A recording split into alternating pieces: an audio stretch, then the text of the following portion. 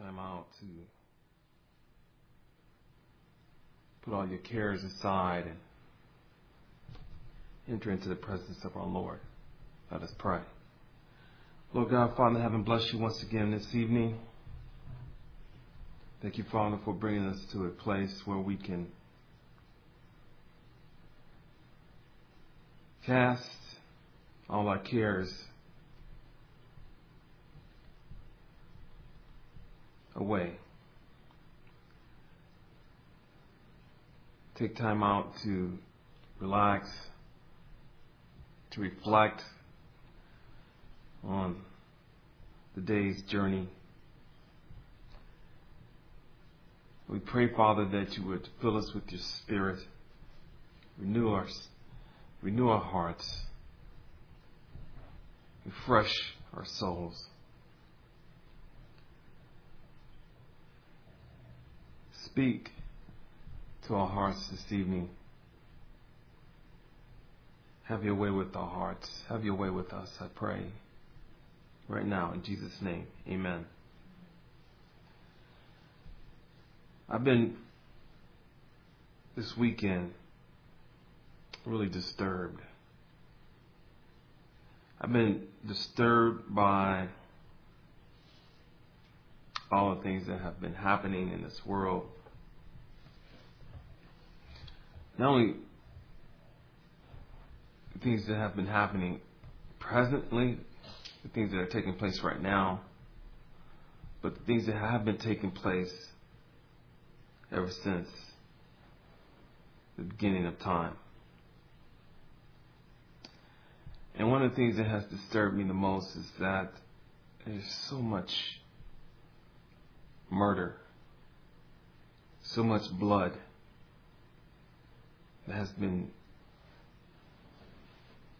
shed, wrongly shed. So many people have died and have died in ways that has caused me to reflect on it. And some deaths that have taken place, I just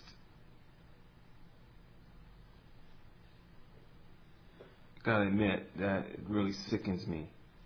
It's really sickened me. And to a point where I even had become just overwhelmed, despondent, to a point where I even questioned God. I questioned Him. I'm like, God, why do you let these things happen? Why do you let people die in the way that we oftentimes, many times, die?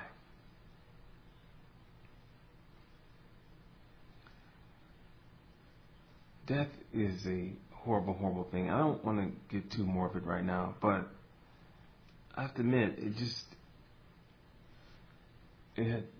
just sickens me. And so I question God.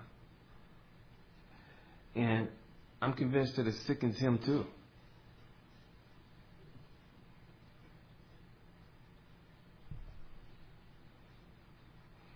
And why He lets it continue, I really can't say. But when I go to Scripture, and that's what I like to do this evening, I just like to read from Scripture and hopefully find some comfort. Hopefully find some answers, some reasons. And I want to invite you to come along with me.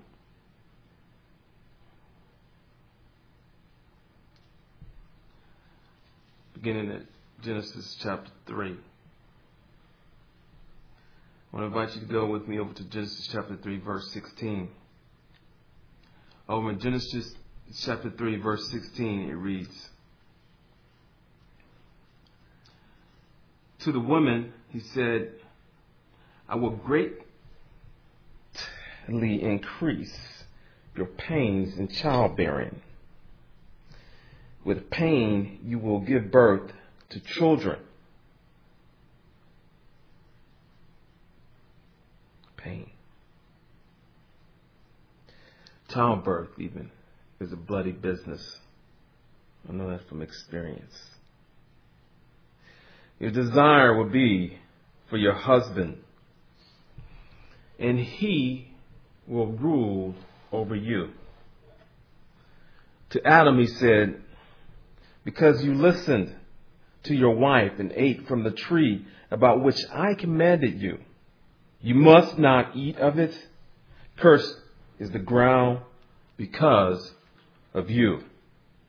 Through painful toil, you will eat of it all the days of your life. It will produce thorns and thistles for you, and you will eat the plants of the field.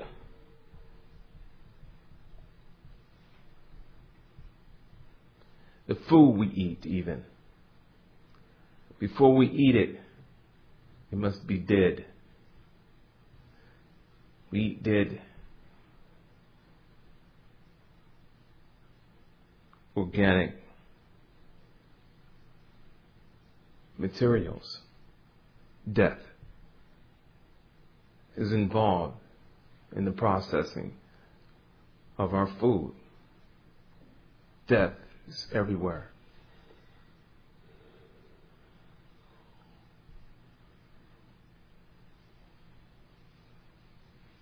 The process is toilsome. It takes a lot of work just to eat. It's miserable. It's a miserable process.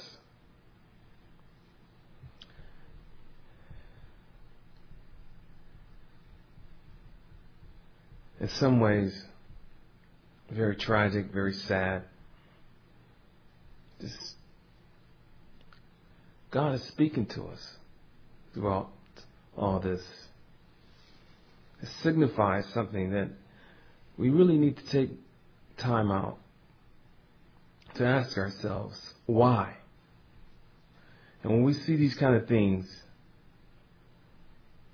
and we see it oftentimes, especially in the entertainment that we watch or that we get involved with,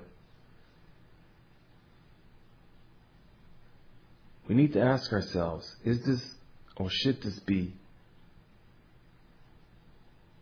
entertainment? Murdering,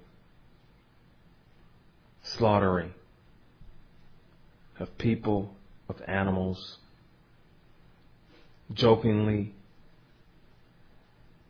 or seriously. Should it really be entertainment? Especially to us, Christians, New Covenant believers, those who have been saved from sin and death, eternal sin, eternal death. Should it be entertainment?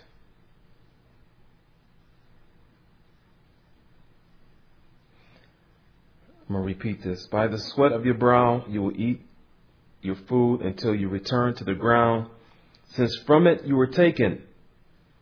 For dust you are, and to dust you will return. Verse 23.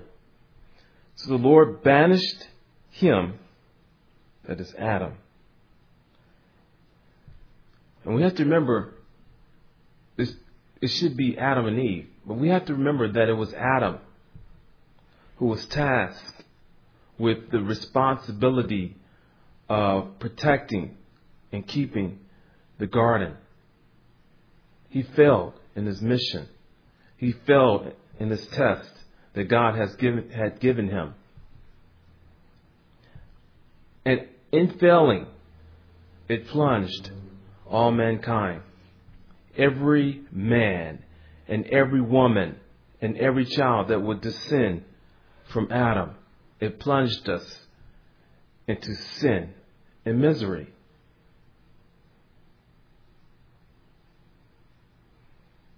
And that's why Genesis chapter 3, verse 23 reads, so the Lord banished him, just Adam, from the Garden of Eden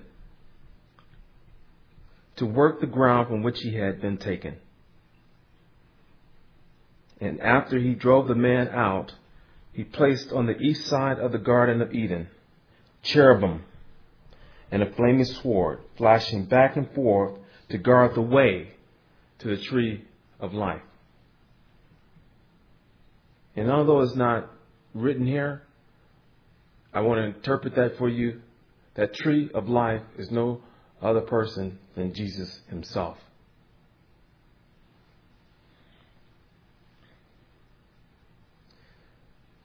The way is open. The path is narrow. The path has been paved. That even by death. The blood of our Lord and Savior Jesus Christ. Our redemption required the death of a man. And that man is Jesus Christ.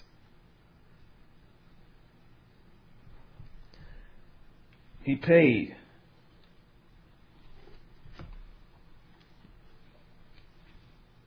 for our sins. The Bible says there is no forgiveness of sins without the shedding of blood. Romans chapter 3, verse 16. Well, I want to just, I'm going to read this whole entire portion, and I'm going to close here.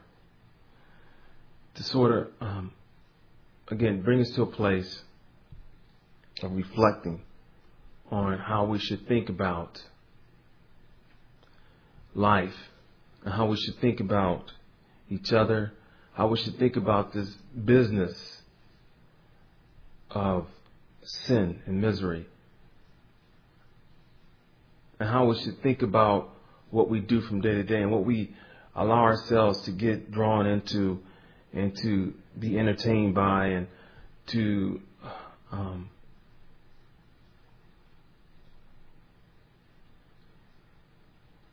even in so many ways be sustained by.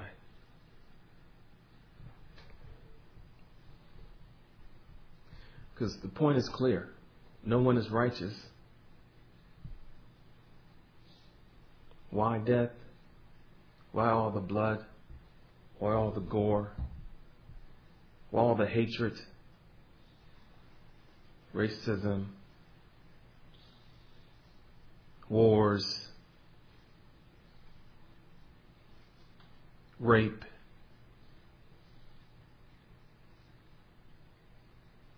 And so on and so on. Why? Because no one is righteous. We're all sinful. And we can do nothing but sin. It's clear. And in this way, it's true. The Bible is true. The Bible is clear.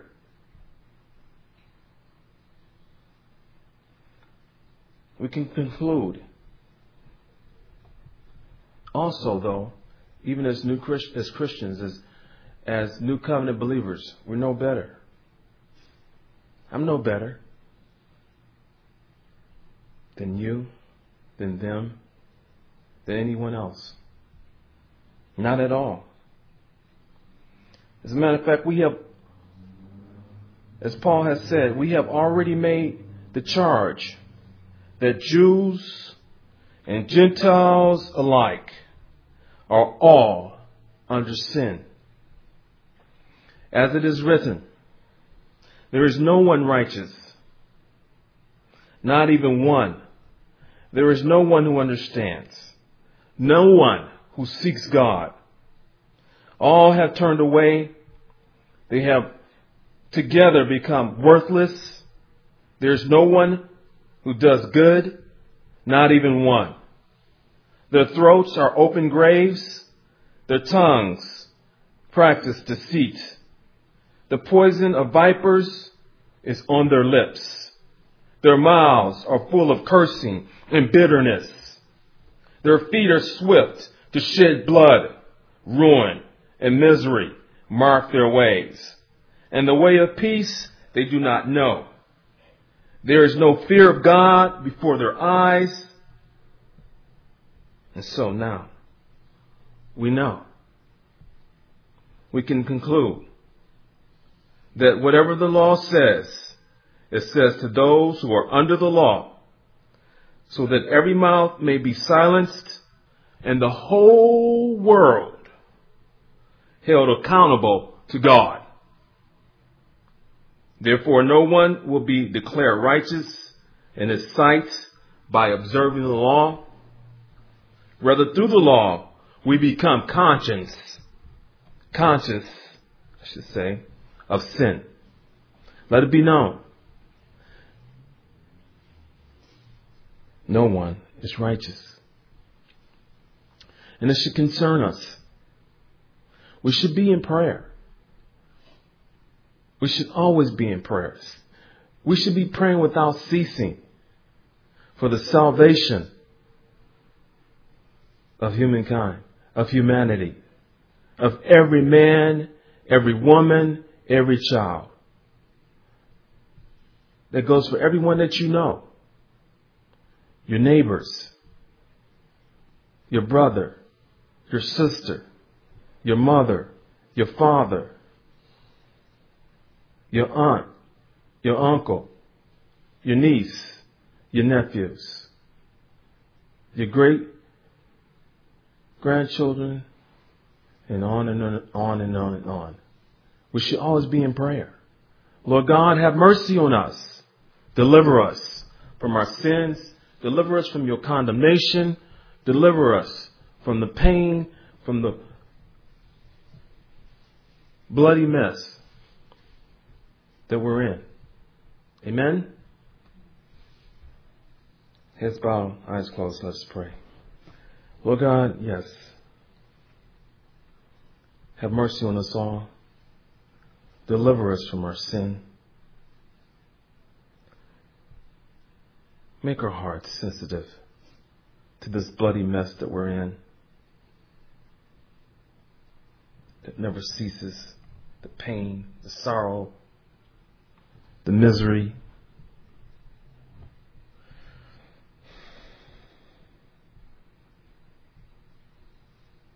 Keep us, I pray, from falling into the temptation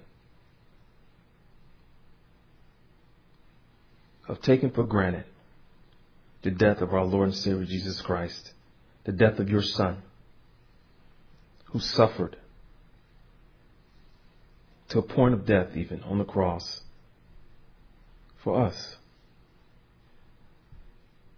Because we truly deserve your eternal punishment. Not he. For the Bible is clear and you have made it clear. He was innocent. He was slain for our transgressions. The Lamb of God. So we pray, Father, you have mercy on us. In Jesus' name, amen.